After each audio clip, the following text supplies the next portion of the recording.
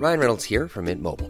With the price of just about everything going up during inflation, we thought we'd bring our prices down. So to help us, we brought in a reverse auctioneer, which is apparently a thing. Mint Mobile Unlimited Premium Wireless. How to get 30, 30, bit to get 30, bit to get 20, 20, 20, bit to get 20, 20, bit to get 15, 15, 15, 15, just $15 a month? Sold! Give it a try at mintmobile.com/switch. $45 up front for 3 months plus taxes and fees. Promo rate for new customers for limited time. Unlimited more than 40 gigabytes per month. Slows full terms at mintmobile.com. Say hello to a new era of mental health care. Cerebral is here to help you achieve your mental wellness goals with professional therapy and medication management support. 100% online. You'll experience the all-new Cerebral Way, an innovative approach to mental wellness designed around you. You'll get a personalized treatment plan from a therapist, prescriber, or both in a safe and judgment-free space. Your Cerebral therapist or prescriber will outline a customized plan with clear milestones along the way, so you can get to feeling your best. With Cerebral, you're not alone in your mental health journey. We're here to empower you to live a fulfilling life. So take that first step towards a brighter future and sign up today at Cerebral.com/podcast and use code ACAST to get 15% off your first month. Offer only valid on monthly plans. Other exclusions may apply. Offer ends July 31st, 2024. See site for details. Hallå. Ja, det där. Vi kan prata så hela tiden. Hej, jag heter Sofie. Jag jobbar med marknadsföring. Jag var på indiska. Måste man liksom titta ner i den här eller kan man liksom röra sig fritt?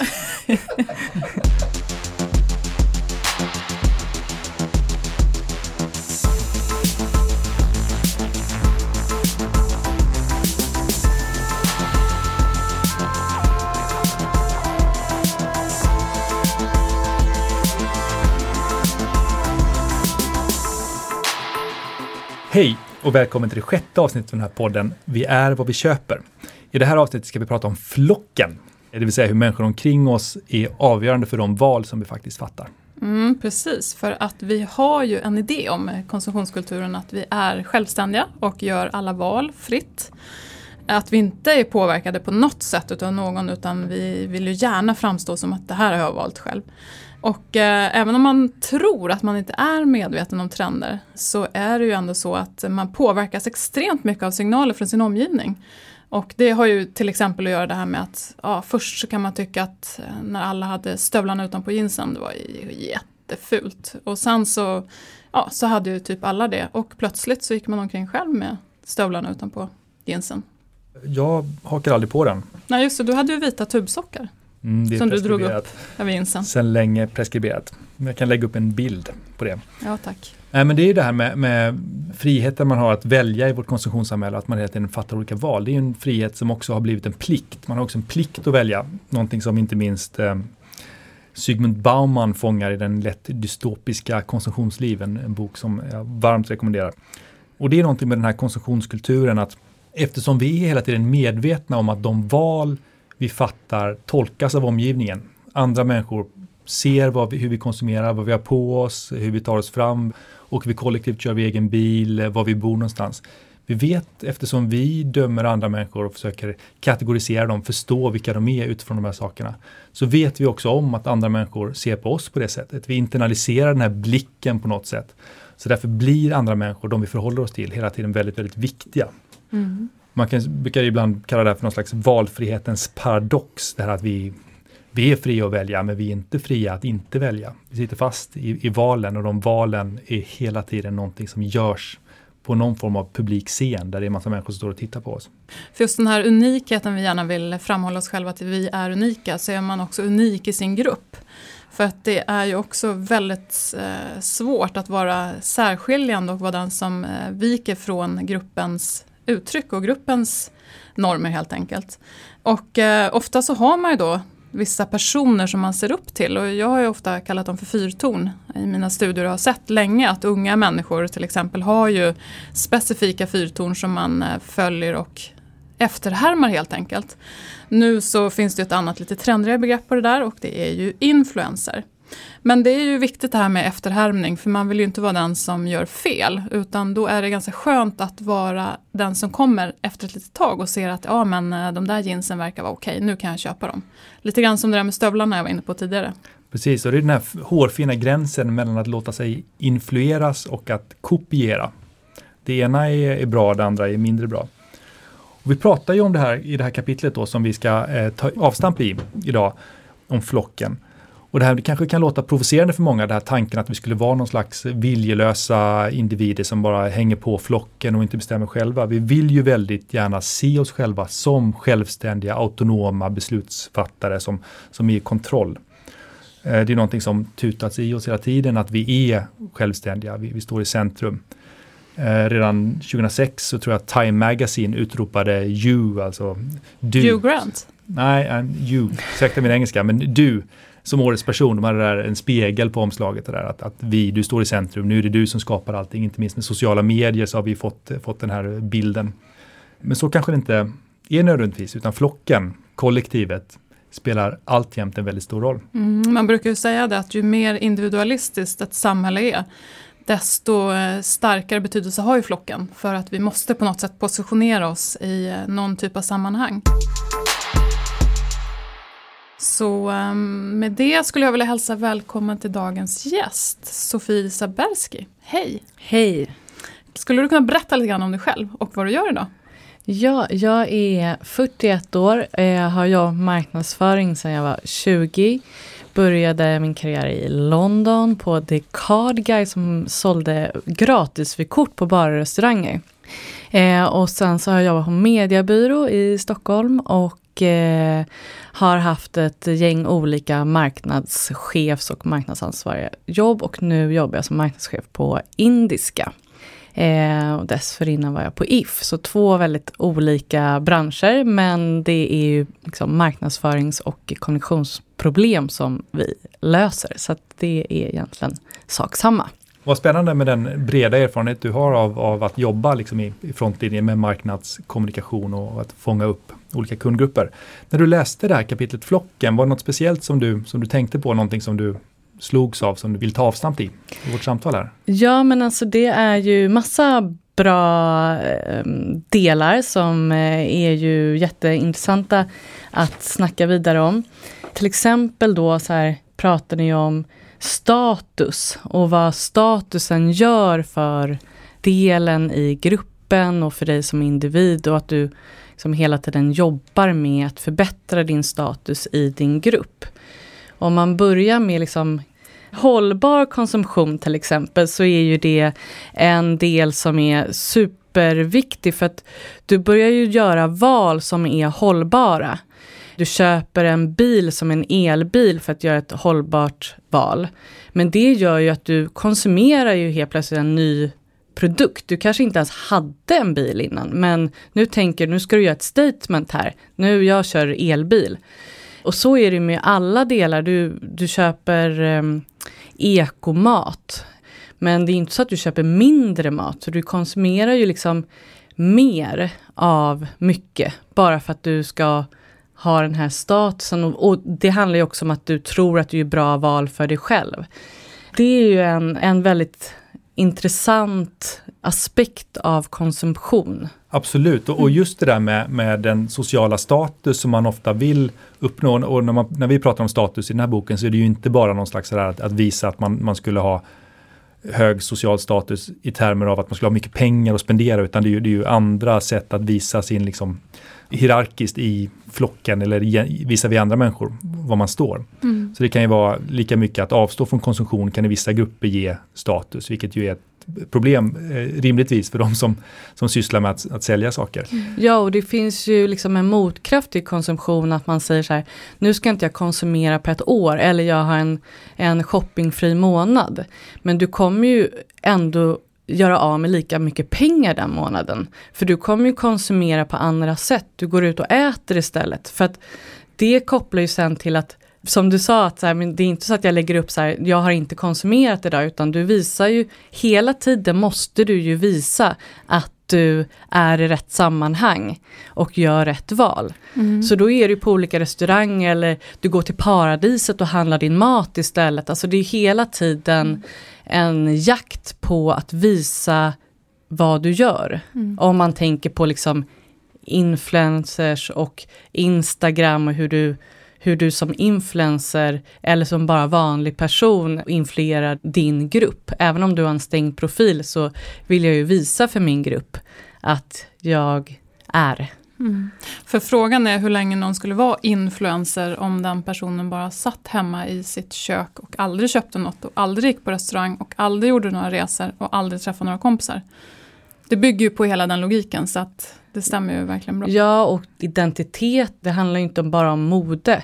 Det handlar ju om inredning och resor. Alltså folk tänker ju, när det är en påsklov så sitter man hemma och kollar på Instagram och så bara, gud vad alla är ute och reser. Jag måste också boka en resa till något fantastiskt ställe som kostar alldeles för mycket pengar mot vad jag egentligen kan göra. Alltså hela den kraften som Instagram har och sociala kanaler är ju egentligen helt galen. Och där kommer vi till något som är väldigt intressant, just att det blir ju en plattform för att just positionera sig själv i flocken och se vad gör andra, vad gör jag och hur ska jag kunna spela in i det här. Och just när det gäller resor så har det ju varit en intressant debatt på senare tid kring det här flygandet.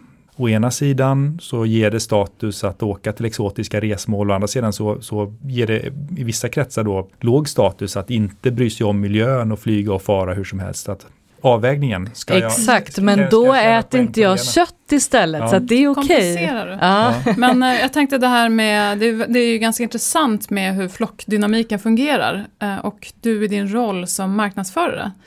Tänker man på det på ett speciellt sätt kontra just den här individen som gör rationella val? Hur förhåller man sig till de här två olika egentligen dynamikerna? Men egentligen kanske inte så mycket i vardagliga, utan då tänker man ju på effekt. Alltså vi visar våra plagg eller vår inredning via sociala kanaler och det ger effekt. Men det är ju så att Instagram ger ju shoppingimpulser. Och det är ju till och med så att förr så fanns det liksom massa reklambudskap i vårt samhälle. Men nu har du till och med reklambudskap med det på toaletten. Alltså det är ju en helt ny arena för varumärken och... Ja, det finns väldigt få fredade zoner idag. Konsumtionens plats är överallt. Ja. Där du förut kanske gick hem och kunde stänga dörren. Om inte någon envis försäljare kom och knackade på, så har du ju konsumtionens plats i fickan hela tiden. Exakt. Du kan inte värja dig. Och de här shoppingimpulserna, de är ju liksom, de är så starka så folk ser ju då mainstream-plagg fast på till exempel en influencer. Och då blir det ett personligt sammanhang och då blir det här unika. Ja men wow, det här passar ju mig perfekt för att jag ser upp till den här influencern som har min stil, tänker jag. When you're ready to pop the question, the last thing you want to do is second guess the ring. At BlueNile.com you can design a one-of-a-kind ring with the ease and convenience of shopping online. Choose your diamond and setting. When you find the one, you'll get it delivered right to your door. Go to BlueNile.com and use promo code LISTEN to get $50 off your purchase of $500 or more. That's code LISTEN at BlueNile.com for $50 off your purchase. BlueNile.com, code LISTEN. Hey, I'm Ryan Reynolds. Recently, I asked Mint Mobile's legal team if big wireless companies are allowed to raise prices due to inflation. They said yes. And then when I asked if raising prices technically violates those onerous 2-year contracts, they said, "What the f*** are you talking about, you insane Hollywood ass?" So to recap, we're cutting the price of Mint Unlimited from $30 a month to just $15 a month. Give it a try at mintmobile.com/switch. $45 up front for 3 months plus taxes and fees. Promo rate for new customers for limited time. Unlimited more than 40 gigabytes per month. Slows full terms at mintmobile.com. Och eftersom man bombarderas av sådana budskap så blir det ju väldigt lätt att man, då börjar jag shoppa i mobilen. Och det kan jag ju också göra på toa eller i sängen eller framför tvn eller var som helst. Eller när jag gosar med mina barn till och med. Alltså det är liksom, det finns ju med oss, det är väldigt lätt att shoppa. Nu är du på indiska och jobbar ni väldigt mycket med influencers, eller hur tänker ni kring det? Vi jobbar lite grann med influencers. Jag jobbade för massa år sedan på ett modebolag och då var det nytt med bloggare. Och då så man kanske ska skicka den här tröjan till Elin Kling. Och så hade hon på sig. Som var en känd bloggerska. Ja, precis. Då. Och så la hon upp den blusen.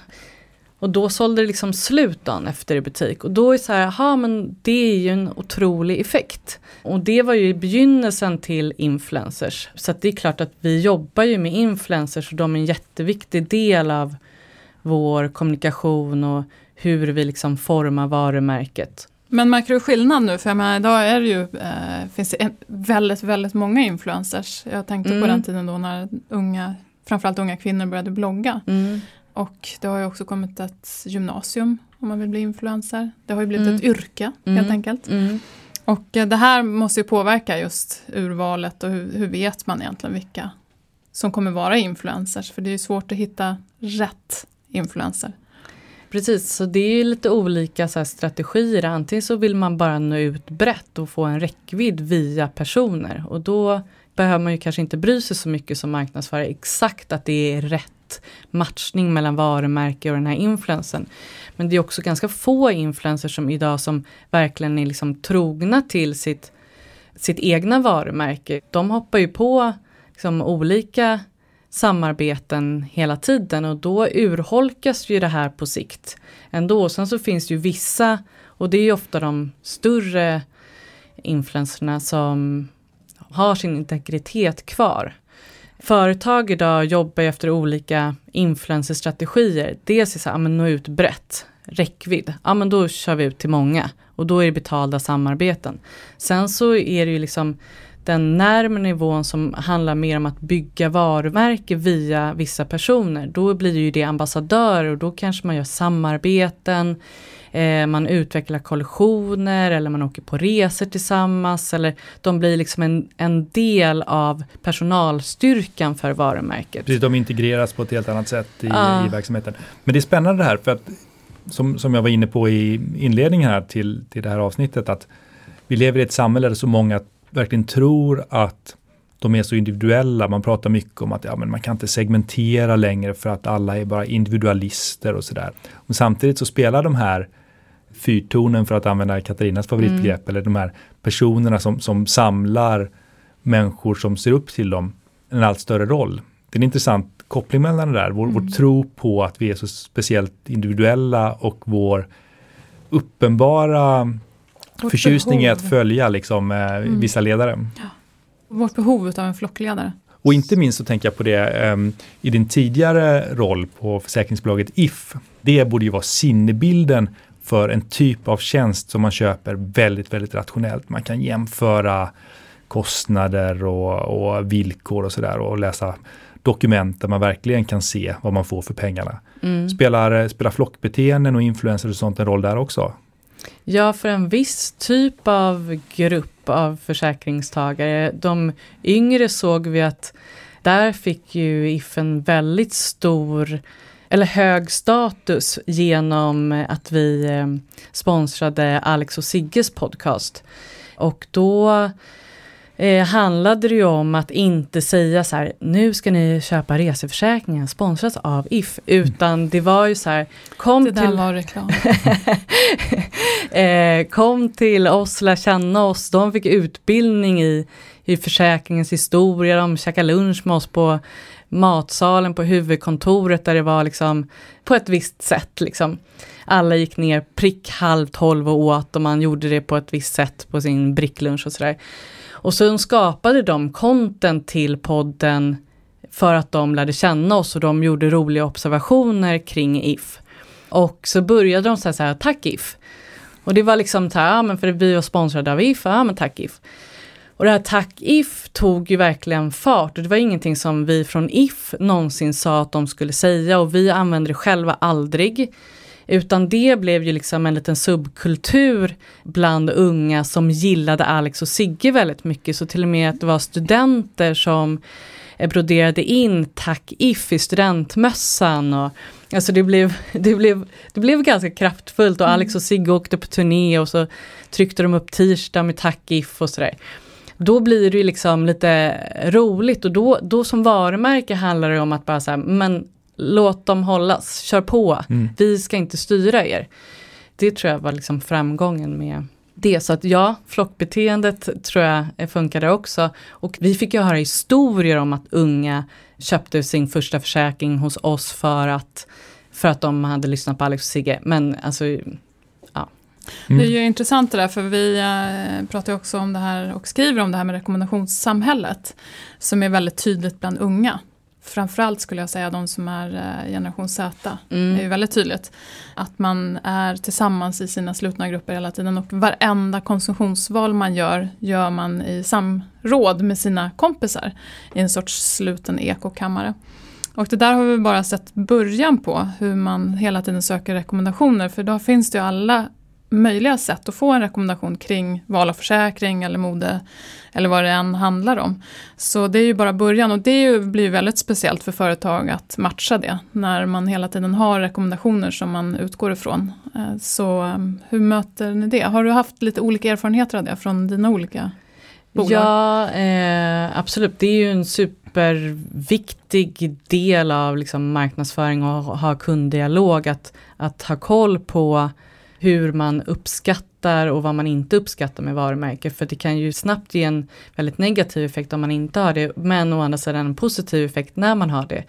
Och men vi har nu en hashtag som heter MyIndiska. Som vanliga människor runt om i Sverige, Norge och Finland liksom lägger upp. Så här, men jag har ett indiska porslin hemma och så lägger jag upp det. Och då blir ju det ett sätt för dem att få en större målgrupp själva.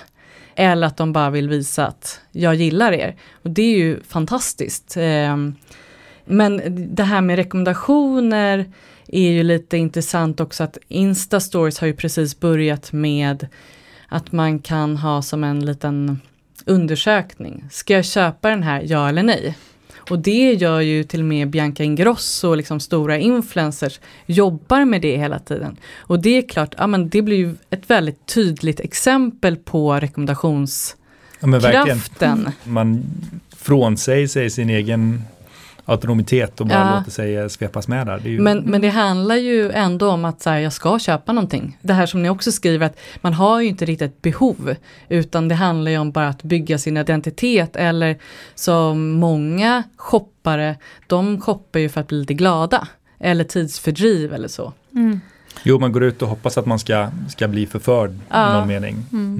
En sak som eventuellt ett litet stickspår, men som jag bara tycker är så oerhört fascinerande, det här med indiska och den roll som det märket har spelat för oss i Sverige som någon form av så här exotiskt inslag på marknaden.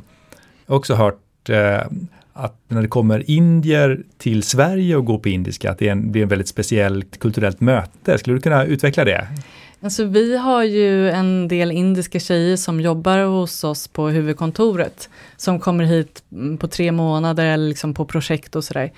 Och de älskar ju indiska för att de ser ju de ser de indiska blommorna, de ser de indiska sari-printen som vi har tagit till någonting västerländskt och någonting modernt.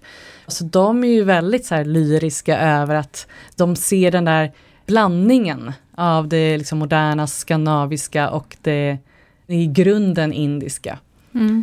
Det är roligt. Det gör ju att de handlar lite här också. Ja, men precis. Och så får de plötsligt en ny roll som de kan spela på sin hemmaplan där med den här typen av estetiska uttryck. Jag tycker det är en väldigt fascinerande historia. Men Sofie, vad är det senaste som du har köpt själv? Som du skulle säga var flockinspirerat? Alltså jag var så nära igår på att köpa en rosa kjol för att jag har en rosa tröja, och då hade jag sett på Instagram en tjej som hade då monokrom, alltså rosa. Jag tänkte så här, men jag måste ju också ha den här monokrona looken.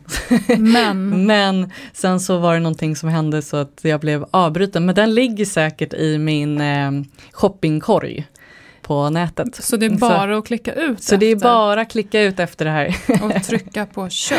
Ja, men vad bra. Desperat försöker jag liksom leva upp till den akademiska flocken som jag försöker vara en del av som professor. Genom att köra en monokrom brun look. Olika nyanser av brunt. Det är väldigt mycket universitet. Ja. Därmed skulle vi vilja tacka Sofie för att du kom hit. Det var jättekul. Och du och jag, Jakob, ska nog göra slag i saken. Vi har ju snackat om det här förut och fortsätta den här podden under namnet Katte och Jacka. influencers. Nu ska vi bli influencers. Ja, men tack för att ni lyssnade och välkommen tillbaka till nästa avsnitt. Tack så mycket. Som kommer handla om Homo consumericus.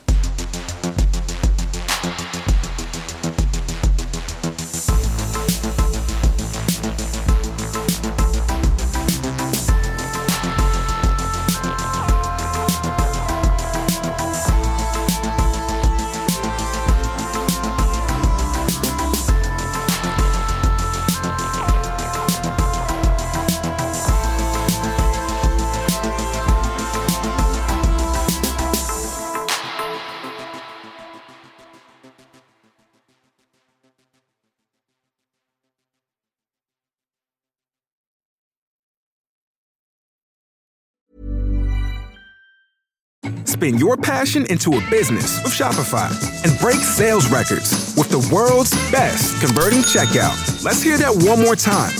The world's best converting checkout.